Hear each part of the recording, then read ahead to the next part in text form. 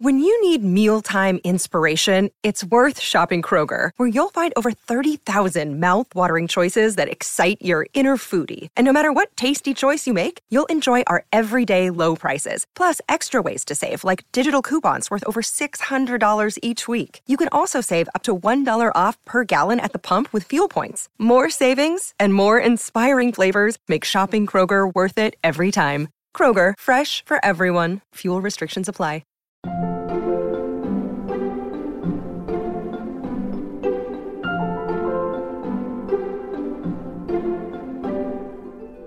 What we lose sight of once we've started something is what we could be doing instead. And we're so afraid of that moment from going from failing to having failed that we will just keep going even when we shouldn't. Welcome back to Working. I'm your host, Isaac Butler. And I'm your other host, June Thomas. June, I was just thinking of you yesterday that you must be the one person in the UK who feels like maybe okay about what's going on because your book advance and salary are paid in dollars. How are things going over there? Yes, at least one person texted me with that observation on the day when the words pound plummets were all over the news. That's my drag name. Is it? Pound plummets is a good one. Pound plummets, yeah. What goes up must come down, and I don't want anyone thinking that I'm like doing all kinds of big deals to leverage this development. I'm just sort of watching the rate because Edinburgh, as a big tourist centre, for some reason, lots of the stores on the main shopping street have the dollar-pound exchange rate in shop windows, so I can see it all the time, and I'm therefore experiencing tremendous guilt about being in a better situation than pretty much everybody else in this country. I got it. So who did you talk to for this week's episode? So this week I spoke with Annie Duke, who was once a professional poker player. And even though she hasn't played professionally in more than a decade, I believe she's still in the top 5 highest earning women professional poker players. Wow. And since she retired, she's written several books, some of which are about poker, written for people who want to play better poker, and some for general readers that leverage the lessons of poker, which boil down to it being the art of decision-making based on probability. And it's a very dull way of saying that she writes really interesting books about helping you make better decisions. And she has a new book out on October 4th called Quit: The Power of Knowing When to Walk Away. And she and I talked about the ideas in that book and how they might be applied to decisions about creative projects. Oh, that sounds really fascinating. So what did you all talk about for Slate Plus this week? I asked her 2 questions. Why she thinks so few women are part of elite professional poker, and something that honestly I've been wanting to ask every economist and social scientist and all those people who do studies about the optimal way of doing things, which was basically, how can we factor in society's needs when every single individual is optimizing for their own wealth and happiness? Well, that sounds great. And if you are a Slate Plus subscriber, you'll have that waiting for you at the end of this week's episode. If you are not a Slate Plus subscriber yet, well, what are you waiting for? You get all sorts of goodies. You get bonus segments on this show. You get full access behind the paywall. You get a delightful weekly newsletter written by a different member of Slate staff every week. And you get to know that you're supporting what we do right here on Working. You can sign up today at slate.com/working+. All right, now let's listen in on June's conversation with author and speaker Annie Duke.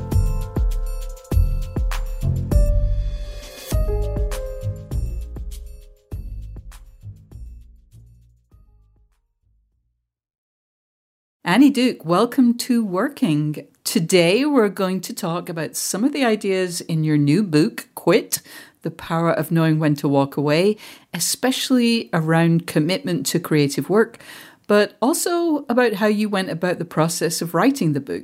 To begin, though, I wonder how you describe your new book and how you came to write it. I describe my new book as a book that's having a conversation with grit. So I think that we as humans think about grit and quit as opposing forces, where grit is a virtue and quit is a vice. Weak-willed, cowardly, all sorts of, I'm sure, many bad words. I mean, June, if someone called you a quitter, they would be insulting you. It's fighting words. Yeah. So I wanted to have a conversation with that concept around grit to point out that obviously it's the context that matters. There are things that you should not be doing that are causing you to lose ground. And if you switch to something new, you're better off. And that we needed to start to rehabilitate the word quit.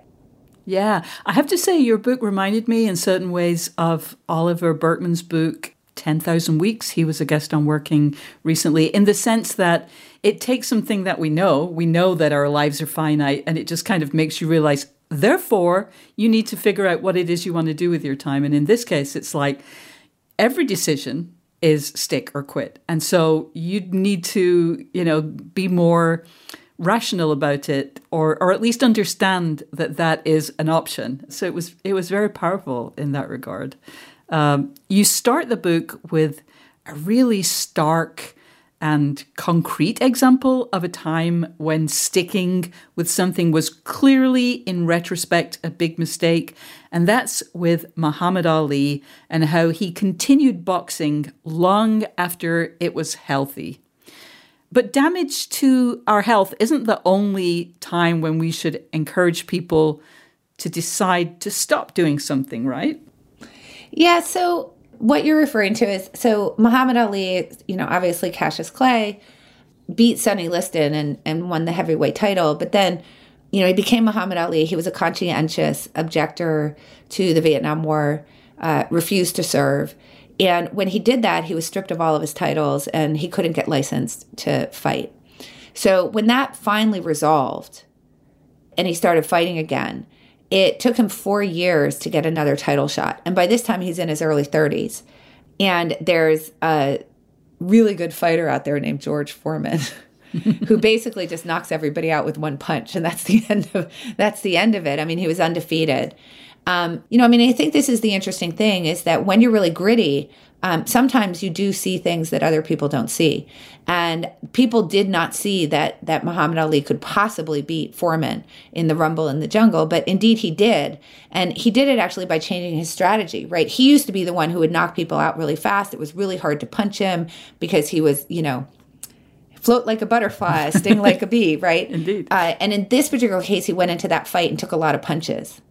Okay, so he was sort of just enduring these punches. It goes the distance and he ends up regaining the heavyweight title. So I think that's a good example of like the power of grit, is that it can get you to achieve your goals even when things seem impossible and other people are saying no and so on and so forth. The problem was that he continued to fight after that. So he took a real beating from Foreman. And what happens pretty quickly after that is you start to see damage to his kidneys occurring. His fight doctor, Ferdy Pacheco, actually begged him to quit and walk away. And he refused and kept going. Madison Square Garden refused to hold his fights anymore. Eventually, he couldn't even get licensed in the U.S.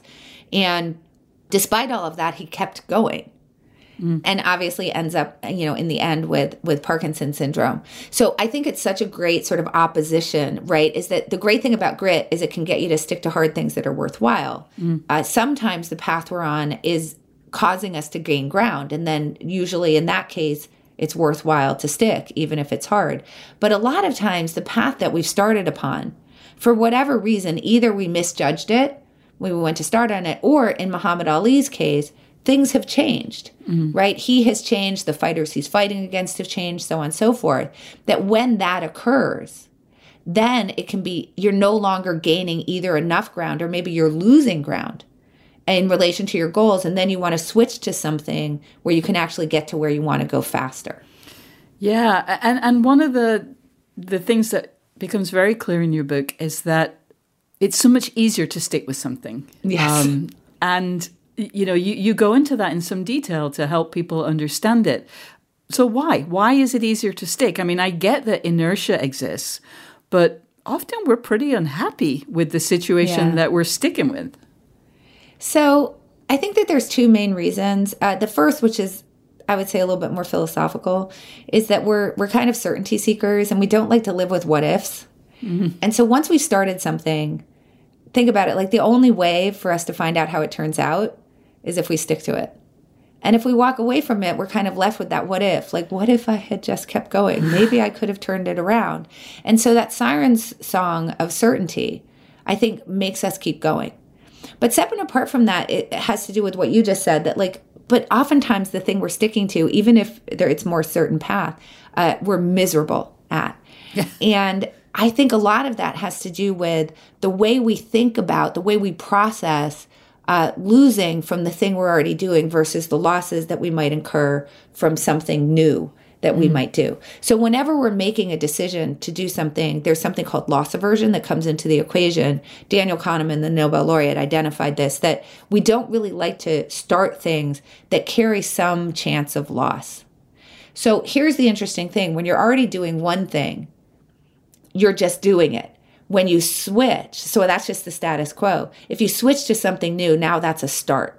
And when we start things, loss aversion comes into play, and loss aversion stops us from starting things. So in this case, a new thing. So I think I love this conversation that I had with this woman, Dr. Sarah Alston Martinez. She was an emergency room physician. She loved emergent medicine. She got promoted so that she started being a hospital administrator as well. In the meantime, she had 2 children. So this is like, things change in your life. So the nature of her job changed. She was actually only doing about 6 shifts a month in the actual ER. Most of it was administrative work. And now she has small children and the administrative work is coming home with her. And it's interfering with her relationship with her kids. And she's frankly miserable. Mm. And she wanted to get my advice because she had another job in the offing. That would have been evaluating cases for an insurance agency. So I said to her, okay, so why don't you want to switch? And she said, because what if I hate the new job? Okay, so that's loss aversion, right? What if it doesn't work out well? I'm very afraid of that. So I said to her, okay, so the job you're in, imagine it's a year from now. What's the probability you're happy? And she said 0%. I know enough about this job to know that I'm not going to be happy in a year. I said, okay. What's the probability a year from now if you take this new job that you're happy? She said, well, I don't know. I haven't been in the job before. I said, well, take your best guess. She said, I don't know, 50-50. I said, well, is a 50% chance of happiness greater than 0? And it was like immediately she saw what the error was that she was making. And she has now since left her job and she's taken the new one and she's much happier. But I think that this is the problem, right? Is that fear of a bad outcome from trying something new is so, the way that we process that is asymmetric to having it not work out from the thing we're doing. So that when we combine these things together, I think that what happens is that by the time we get to a decision to quit, very often it's not actually any longer a decision. Because like nobody will license us and we already have Parkinson's and whatever, or the job is so horrible that we're taking all of our sick days and we're like curled up in bed and it's a completely unsustainable situation.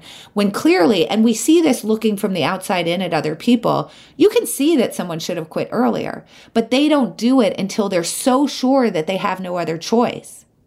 That it's like they're almost getting kicked out of that to go do something else. And then we're willing to do it because notice that in that case, there's no more what ifs. I think sometimes we just need it to seem really, really stark. And that's not logical, that's not rational, but, we are humans. And it's no longer a decision then. Yeah. I mean, see, that's the thing is like we're only willing to quit when it's not a choice anymore. Yeah. Because then we aren't left with those what ifs. Like, what if I kept going, maybe I would have turned it around. It's like, no, you wouldn't. You already fell into the crevasse. Right. So you in the book, you have some really interesting concepts that I think listeners will find very useful when it comes to making decisions. And one that really stuck with me was the idea of kill criteria. So what's that about? Okay, so I just mentioned that when we're looking from the outside at other people, right, we can often see very clearly like, hey, the thing you're doing isn't working out. You should probably quit. But I think that what we can see, whether it's Muhammad Ali or people climbing Everest or people sticking with businesses that are failing or whatever it is, that when we're on the inside of it, that we can't see that very well. So a lot of the strategies to getting better at quitting, because quitting is a really important skill, right? Like if you're doing something that isn't worthwhile, that's time and attention that you can't spend on things that are worthwhile. So it's a really important skill. We need to get good at it. One of the ways to do that is to say, well, let me make some decisions about what would make me quit in advance when I'm not actually in the decision. So I'll give you an example of kill criteria. So let's say that you get a PhD in the humanities. And we know that tenure track positions in the humanities are very scarce. And the number of them does not really change. If anything, it shrinks. But your dream, your life's dream, is to secure a tenure track position at a university or a college. Okay. So here's the problem, is that there's a whole bunch of things that can happen after you get your PhD that can make you feel like you're making progress toward the goal. Postdocs and adjunct positions. So you get the postdoc, you're like, okay, I know this means I'm wanted, I'm good at what I do. That position's right around the corner. Worse yet, you get an adjunct position and it's, okay, now I have an in with the university. Yeah. I can smell that new job. I can smell that tenure track position. As soon as a position opens, I'm in because I already have the adjunct position. And so clearly I'm gonna win the job. And I'm sure that you know people that this has happened to, that this just kind of cycles and goes on and on. Yes. Right? Because it feels like, oh, I'm so close. I know I'm about to turn it around. Oh, I'm about to get this job. And then it's 20 years later and they've been adjuncting for 20 years.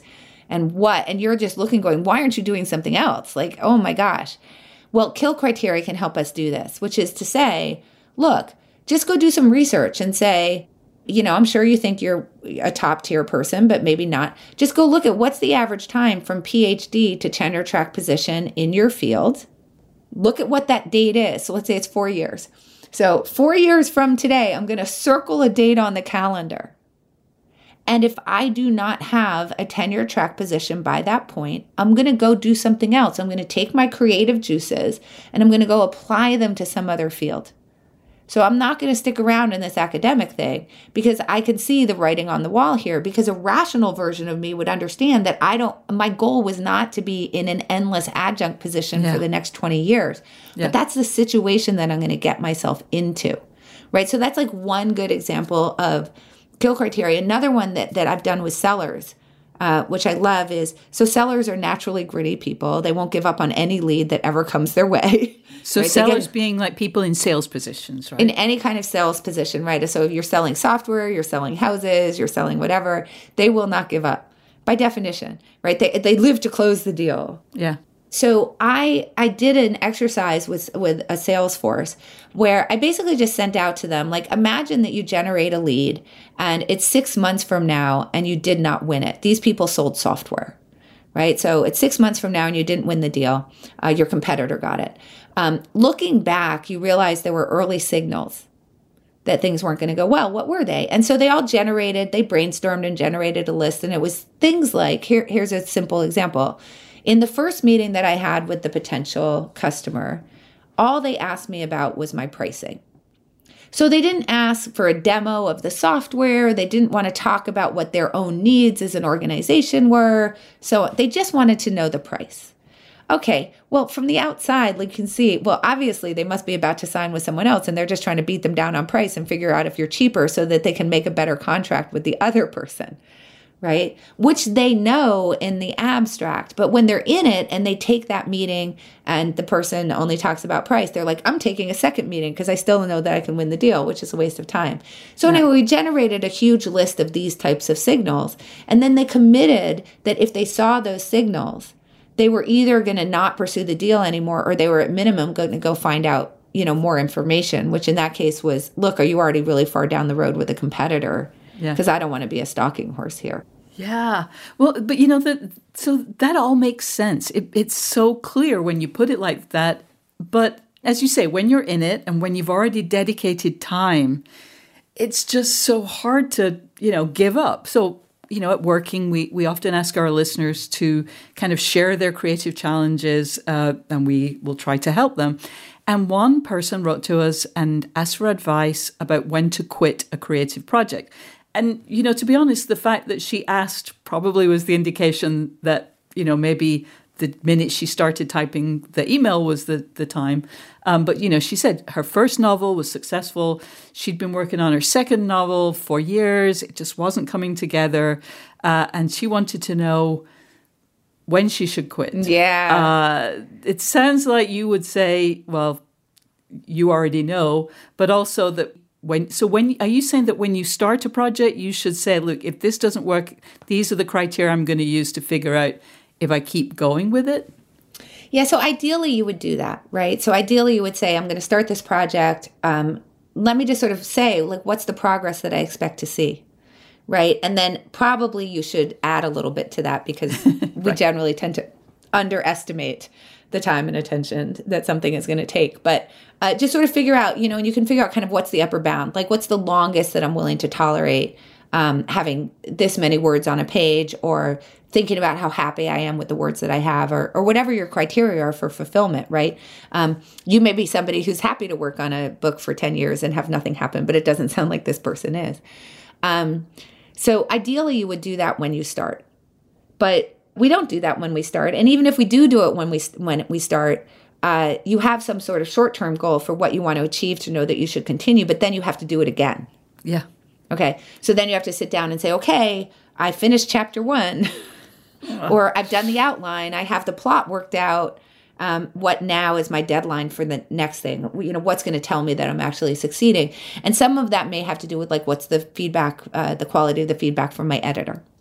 Are they telling me in the nicest possible way, which I've had happen with books that I have started before, that I ought to throw it out. So what we want to do is at any point, so she's obviously very deep into it. At that point that you think about quitting, it's going to be very hard to do it at that moment if you haven't already done this work in advance. But that's okay, right? Because you're going to believe that you can turn it around and that you're not certain enough to walk away. But then that's the moment that you should say, all right, this has been going on for a long time. I'm thinking about quitting. I need to see a certain amount of progress within some short period of time here. So in this case, maybe you would give yourself 2 months or something. And then just set benchmarks, right? These would be kill criteria. What is it that I expect to see from myself within the next 2 months? Write that stuff down. That can be things about just volume, your own judgment of quality, your editor's judgment of quality, so on and so forth. And actually sit down and do that. And then the other thing I think that's really important to say, let me imagine that I quit today. What would I use the time for?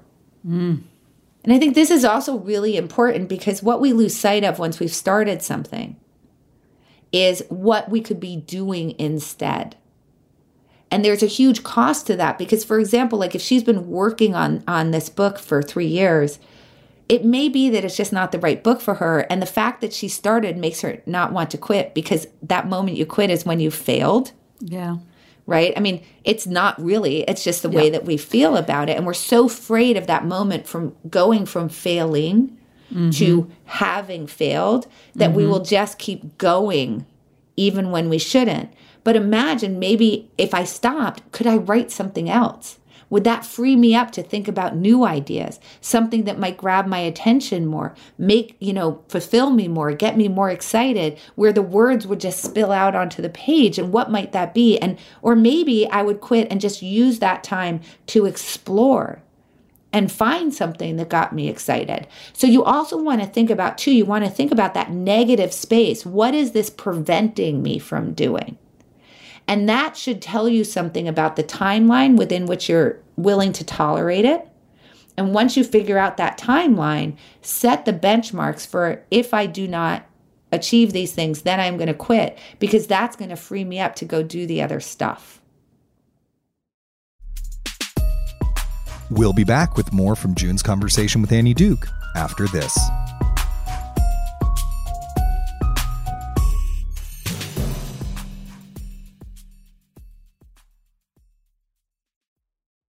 This podcast is sponsored by Ramp. Are you the decision maker in your company? Consider this. For the first time in decades, there's a better option for a corporate card and spend management platform. Meet Ramp, the only corporate card and spend management system designed to help you spend less money so you can make more. Most corporate credit cards offer points as incentives, but those points amount to less than their worth in real cash value. Ramp's business cards offer you cash back, real money in your pocket. Plus, you control who spends what with each vendor. And Ramp's software collects and verifies receipts automatically, which means you'll stop wasteful spending and close your books in hours instead of days. Businesses that use Ramp add up to 5% to their bottom line the first year. If you're a decision maker, adding Ramp could be one of the best decisions you've ever made.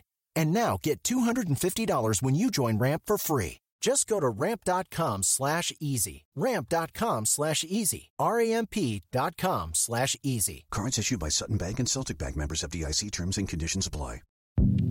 Hi, this is Dahlia Lithwick, host of Slate's legal podcast, Amicus. If you're listening to this show, you might be interested in Amicus's live show that we're hosting in Washington, D.C. on Tuesday, May the 14th. My colleague, Mark Joseph Stern, and I will be talking to some amazing guests, including Sherrilyn Ifill and a sitting state Supreme Court justice, all about how originalism, a relatively recently invented way of interpreting the Constitution, has taken over the Supreme Court and radically reshaped the law. It's been doctrinal rocket fuel for the conservative legal movement and facilitated the rolling back of abortion rights, the expansion of gun rights, and the obliteration of the separation of church and state. And as another wildly consequential Supreme Court term careers to its end, the court's originalists are on a tear. But there's something you can do about it, and we hope you'll join us in D.C. on May 14th to explore the possible pathways out of the current situation. Go to slate.com/Amicus Live for tickets.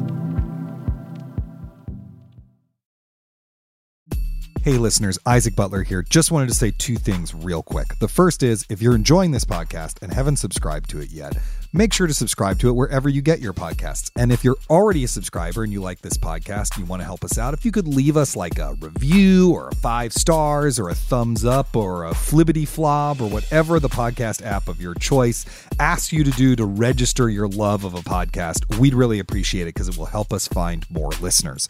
The other thing I wanted to ask is that, hey, if you got something you want to tell us, you got a question you want to ask, you got a new kind of guest you want to hear from, you have advice you need, anything like that, please drop us a line at working@slate.com or give us a call and leave us a voicemail at 304-933-WORK. Thanks again. And now back to June's conversation with author and speaker Annie Duke. Another challenge that we often hear about is around prioritization. People really want to do something creative, whether that's write short stories, whatever it is.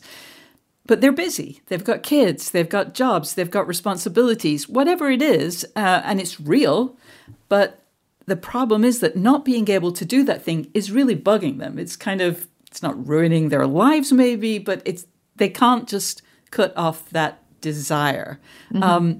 Does Quit have any advice for people in that situation, which is basically, I've got 10 things on my to-do list, but I can only find time for 7.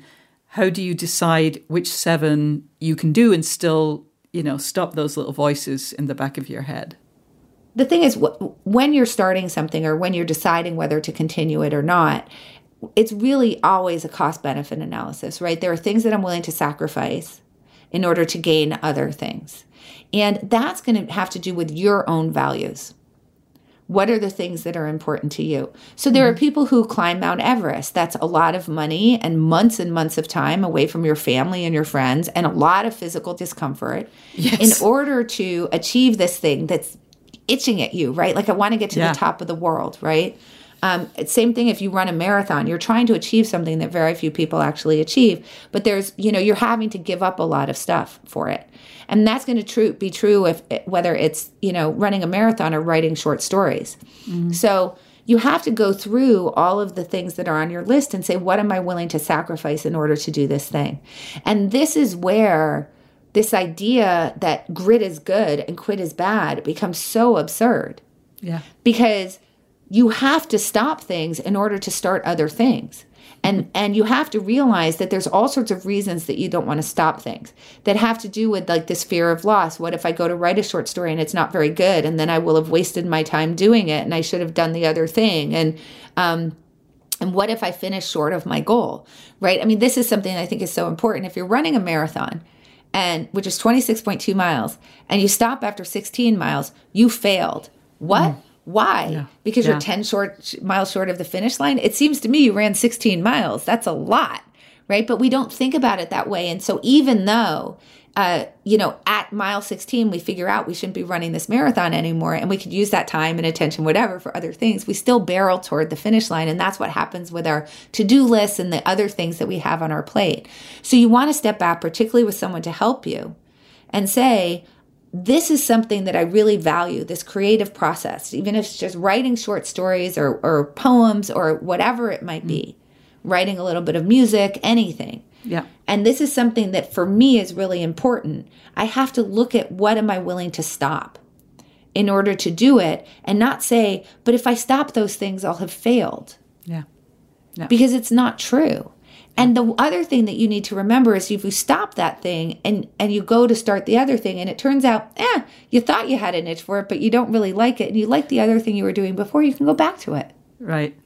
One thing I'm very curious about, the writing of your book. So it's a very well-constructed book. It's a very compelling book. It's a real page-turner. And throughout it, you illustrate concepts by sharing stories from life. Often they're from the world of business or sports or even nature. My own life, actually. Yeah, your own life, probably most compellingly. I imagine for the stories from your own life, you found those, I think, from introspection. But I'm curious kind of how you found the stories. Which came first, the anecdotes or the concepts that they used to illustrate? Kind of, did you have an idea of things that you wanted to illustrate and then you went out to look for stories? Or did you find the stories first and then develop the concepts from there? And if I can just pile one more question onto this mega question, how did you kind of manage them as you were writing? Did you have a list of anecdotes, a list of illustrations? How did that writing project work? Yeah, so how I came up with them, it was a combination.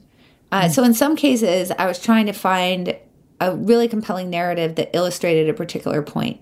So an example of that would be, I really wanted to find something that illustrated the sunk cost effect. The sunk cost fallacy, we actually talked about it a little bit. It's just that once we have time and effort or money into something, if we quit, then we feel that we'll have wasted that. Yeah. Right. And so we'll take into account that we already put something into it in the decision whether to continue. Okay. So a simple example of that would be, like, this is the simplest example. I buy a stock at 50. It's now trading at 40. Do I continue to hold it, which is the same as buying it? And you say, well, I have to, because otherwise I can't get that $10 back. But that, of course, is silly, because waste is a forward-looking problem, not a backward-looking one. Is it worth it for me to put the next dollar into it? And that's true of the listener who wrote in. I'm sure that this is some of the feeling, right? Is I've put 3 years into this. Yeah. If I abandon it, then I'll have wasted those 3 years. Yeah. But that's not true. Those 3 years are already spent. It's, the next minute, is it worthwhile for me to continue with this? And that we need to start thinking forward. So I wanted something that really sort of illustrated that. And in my research, I discovered something called the California Bullet Train, which is... it's a high-speed rail that's supposed to be connecting Silicon Valley and San Francisco to LA and San Diego to the south. And, it's a disaster. So they... of epic proportions. Yes, they approved a bond in 2010 for $9 billion, which was supposed to start construction. That was $9 billion of $33 billion in projected costs. And that was back in 2010. And let's just say today, no part of the line is operational, and the projected budget at the moment is $105 billion. You can read more about that in the book. But anyway, it was a really good example of sunk cost. And so in that case, I was actually looking for a story that illustrated the concept. But mostly what happened actually was that as I started doing research for the book, which involved, I pinged Daniel Kahneman and said, can you get on a Zoom with me? I asked Richard Thaler to do the same. I talked to Phil Tetlock. I talked, a bunch of people who are researchers in the space. Mm-hmm. And, as we were talking about the concepts, they would say, oh, you know who you should talk to? Mm-hmm. And then some of it was accidental. There's an amazing researcher named Barry Staw, who just really, really incredible, has done amazing work in this sort of space of inability to quit. And when I was talking to him the first time, which was really in an academic sense, he sort of occasionally was mentioning his dad, Harold. And it sounded to me like I sort of got the feeling that his dad had started a business and then continued long beyond the point at which the business was profitable. And it was just like little hints here and there. So at some point when I was thinking, like, what do I really want to say in this book? I pinged him and I said, hey, could we talk again? He goes, what? You want to know more about my research? I said, no, I want to talk to you about your dad.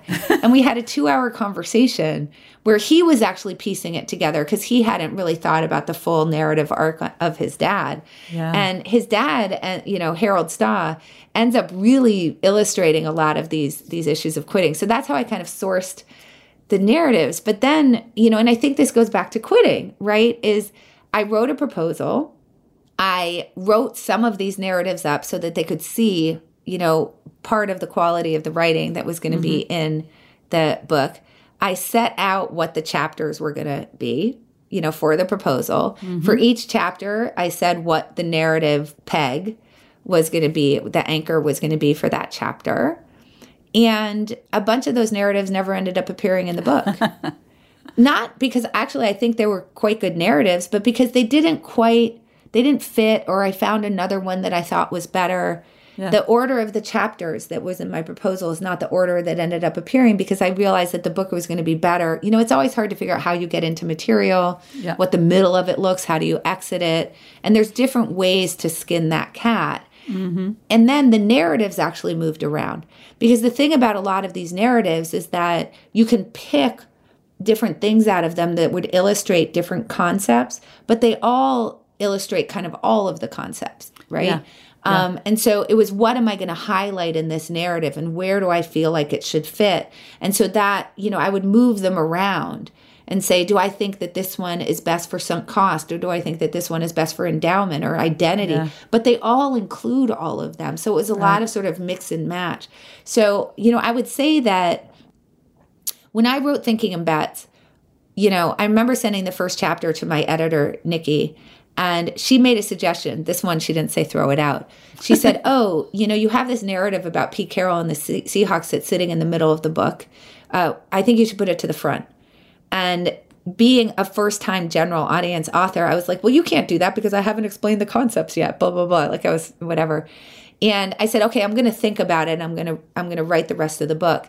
But what I found was when I was writing the rest of the book, I had her feedback in mind and I was putting the narratives at the front. And then when I circled back to chapter 1, I actually completely rearranged it. And it was much better for it. And that's a form of quitting. Yeah. With book 2, she just told me to just literally throw the first 2 chapters out, quitting. And what I realized by the time I got to this book is that great writing requires a tremendous amount of quitting.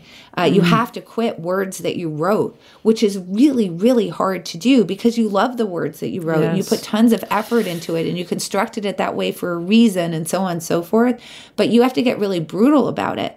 And now with this book, by the time it gets to Nikki, she doesn't have a whole lot to cut because I already cut it. I was already like, I know I just wrote 4,000 words, but blah, and I just get rid of it. Annie Duke, I found your book, Quit, totally fascinating. Really love talking with you today. Thank you so much for joining us on Working. Well, thank you so much for letting me yak at you about my favorite topic for so long. I really appreciate it.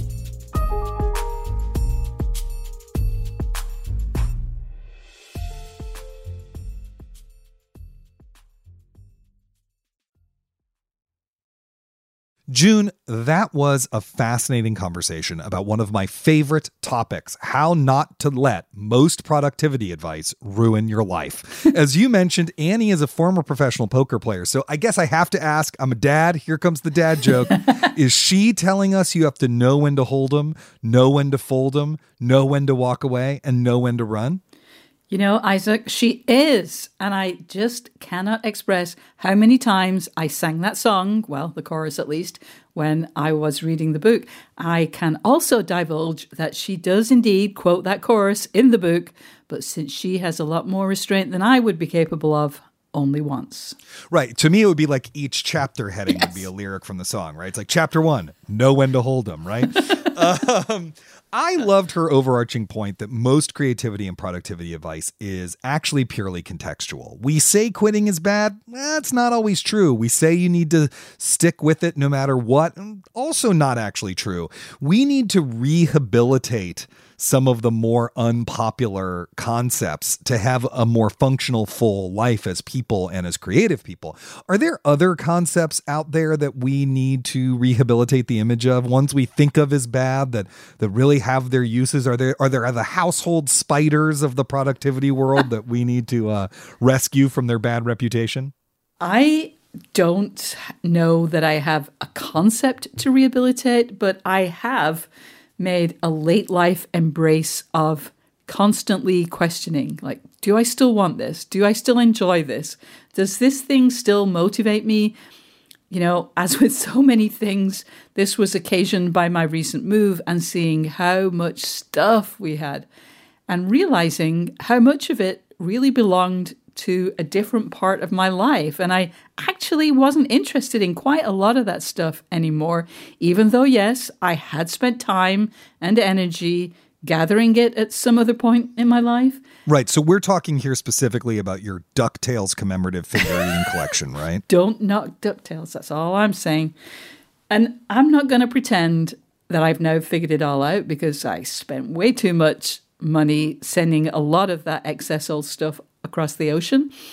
But I do think that the experience did serve as a really in-your-face reminder that humans and their interests change over time, and we should all be more open to letting go of stuff. What about you?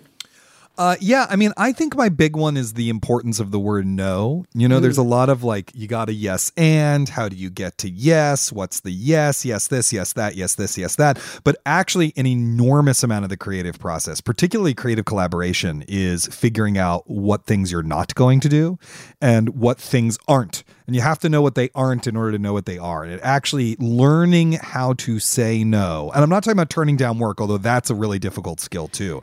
But learning within a process how to say, there's this exciting, shiny thing here, but it's not actually as relevant to this as I want it to be. And so I'm saying no to it.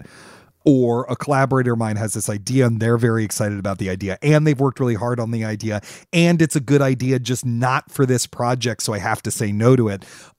That's a really hard skill to learn. And I think one of the reasons why we focus so much on the yes stuff is that it's really uncomfortable to figure out how to tell people no.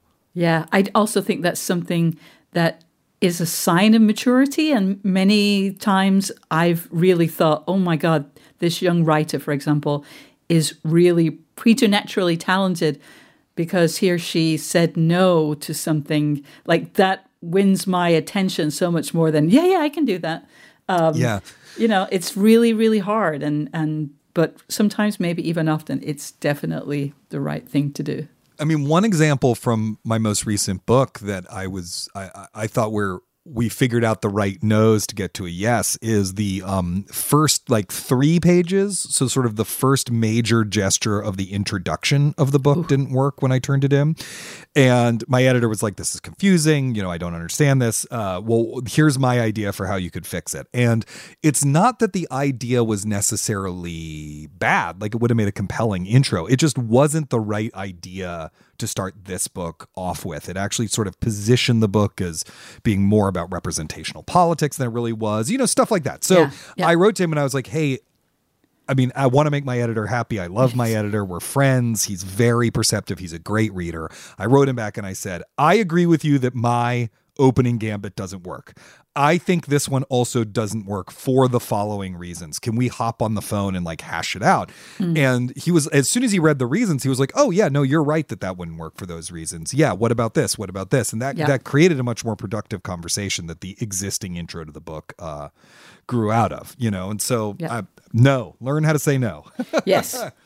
Annie Duke lists a lot of great ways to tell if you're in a situation where you should quit what you're working on. One of them, though, is figure out those things before you even embark on it. She calls it kill criteria, which sounds like the latest military industrial complex thriller that will star Chris Pratt. You and I have talked before about how you need to figure out your own rubric of what success looks like before the thing you've made and spent years on is released into the world.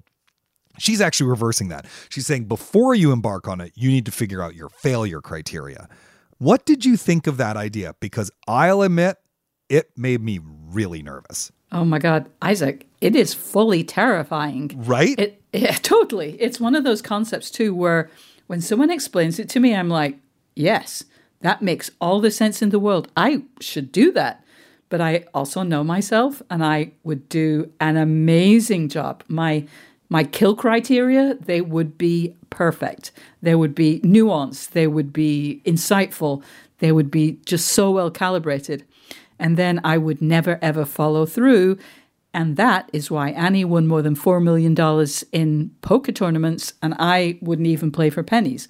Right. Isn't there a part of you that's like, well, if Apollo 11 had kill criteria, would they have landed on the moon? It's a weird thing. I have to say, she does give some amazingly compelling examples in the book that she didn't mention in the interview. I'm sure. Yeah. Kill criteria are like, yes, they're amazing. But, like most journalists or just about anyone who writes for a living, I am not a rational person because you know what? We could all earn much more doing something else. And of course, a smart set of kill criteria should reflect your values and priorities. In the example that Annie gave of the newly minted PhD who dreamed of getting a tenure-track position, well, maybe they wanted the academic life so much that they'd still rather work in an adjunct position than move to another field, but people should do that intentionally rather than just drifting into it. And I think that commitment to checking in with yourself about whether you want to keep doing something or whether you want to quit is really useful and really important. I think it's a fantastic idea to do, I'm going to say, a quarterly review, even though I know a lot of people will be like, no. And I'm talking about the kind of process that a lot of people have to do once or twice a year in their job, but do it for yourself where you list everything that you're doing in the various areas of your life and ask yourself, what should I start doing? What should I keep on doing? And what should I quit? That's great advice that makes me terrified to think about implementing. But a former therapist of mine said this thing a lot that I found really helpful. The thing you're afraid of has already happened. All the time, she'd be talking to you about something and you'd say, well, I'm afraid about this, this, and this. And she's like, yeah, that's because it's already happened. You're actually reacting to the fact that it's already happened. And that seems like actually a really key part of Annie Duke's approach to quitting. Like, oh, you might be miserable in your new job. Well, you're afraid of that because you're currently miserable in your current job. And you have to recognize that the source of the fear is that you're actually already in the state. Yes. Not that you might end up in that state. Yeah, totally. It's a really useful insight, I think. And it's true. It's really hard to evaluate how a new thing, let's say a new job, would make us feel. Would I find it challenging? Would it hold my interest? Would the commute make me miserable? It's unknowable, but we can and should ask those questions of what we think the new thing would like, but also what we know the thing that we're currently doing is, And then we have to be brutally honest with ourselves about that current situation when we weigh it against the likelihood of how the new thing would work out.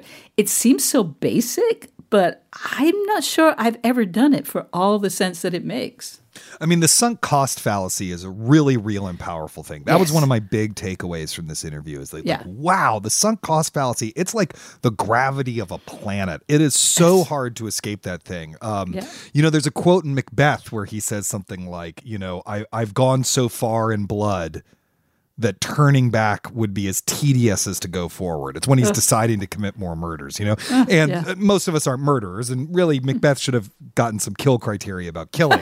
But, you know, the sunk cost fallacy is a big thing. Are there times where you've quit bad situations of the kind that Annie's discussing here, or times when, you know, now that you've done this interview, now that you've read the book, you think, oy vey, well, you're not Jewish, but maybe you'll think, oy vey, I should have gotten out of that much earlier.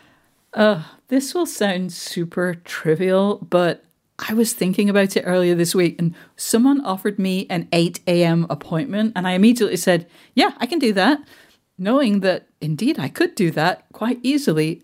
And I realized that getting to an 8 a.m. appointment is just something that adults do. But for years, I was incapable of getting my ass out of bed before like 11. And when I look back on that, I wonder, what the hell? What was going on? Why? And of course, once I had to get a real job, yes, I could. But it was real. I swear it was overwhelming. And ultimately, of course, I realize now it was about acknowledging a problem, asking myself what was really going on. It was about acknowledging the need to make a change. But I have to tell you, it was miserable at the time. And staying in bed when everyone else was at work was not bringing me joy. So like it maybe not quite that scenario, but it just feels the same of like, I could not change and I knew it was awful. And it was just so hard. What about you? I hope yours is a bit more... I can think of past romantic relationships that, you know, I think a lot of us don't acknowledge they've failed until they've really failed, until it's way past the failure point. Certainly there's been jobs. Recently, I really overcommitted myself, and this was not... I mean, most of this was actually postponing things instead of quitting them, but just realizing like, okay, my priorities right now are teaching the class I'm teaching, doing this podcast, proposing the next book, and applying for a couple of grants. And I just have to move everything else off the table because all of that is already too much, you know? But I'm going to tell you a funny one. How about a funny one? All right. At least I think it's funny. I have a lot of trouble admitting failure when I'm reading books. Oh. Particularly great books. I have a lot of trouble just being like, you know what? I've given it the old college try. Maybe the book isn't right for me. Maybe I'm at the wrong time of my life. And the most recent one for me was Brothers Karamazov, which I got 2/3 of the way through. Oh my goodness. And then I was like, every sentence of reading this is bringing me agony and despair. I can't do it anymore. There's some interesting stuff here. I just can't keep going, even if Freud thought this was the greatest novel of all time or whatever. And everyone on my writer group chat was like, just stop reading it. What's the matter with you? Just stop reading it. You hate it. You complain about it every day how much you hate it. And it took so long for me to just admit defeat and just be like, I'm not going to get all the way through the Brothers Karamazov. I might never get all the way through it. And that's okay. And I had to examine what are the hangups that are making me go through it. You know, is it because I was a drama major and I don't want to appear uneducated? Is it, you know, what were the anxieties that were keeping me going through it? Because I do think, you know, to flip this back on itself again, sometimes we're doing things that are hard. They're just hard. They're stretching you in new ways. And it is important not to quit just because something is hard. Often great things come out of that. But recognizing when you've just reached the point of no return and, you know, you're reading one sentence a day and then falling asleep or whatever the equivalent is in your life, I think is really important. Yeah, I think it's okay, and not just okay, but it's actually important, you know, where you have a choice between happiness and misery, because we don't always have choices. We don't always get to pick what we can do. But when we can pick, we should pretty much always pick happiness over misery, I think. I mean, life is hard enough. It is. Well, that's all the time we have for this week, and we really hope you've enjoyed the show. If you have, please remember to subscribe wherever you get your podcasts, and that way you will never miss an episode. And if I could just put one last bug in your ear about joining Slate Plus, you'll get ad-free podcasts, extra segments on shows like The Waves and Culture Gabfest, and this one. You'll never hit a paywall on the Slate site. It's like a cornucopia of goodies. As June said, choose happiness, choose Slate Plus. To learn more, go to slate.com/workingplus. Thank you to our guest this week, Annie Duke, and to our producer, Cameron Drews, who we pray nightly and twice during the day will never quit us. Tune in next week for Karen Hahn's interview with artist Drusilla Adeline.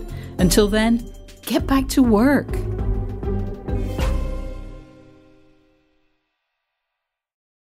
For the ones who work hard to ensure their crew can always go the extra mile, and the ones who get in early so everyone can go home on time, there's Grainger, offering professional-grade supplies backed by product experts so you can quickly and easily find what you need. Plus, you can count on access to a committed team ready to go the extra mile for you. Call, click Grainger.com, or just stop by. Grainger, for the ones who get it done.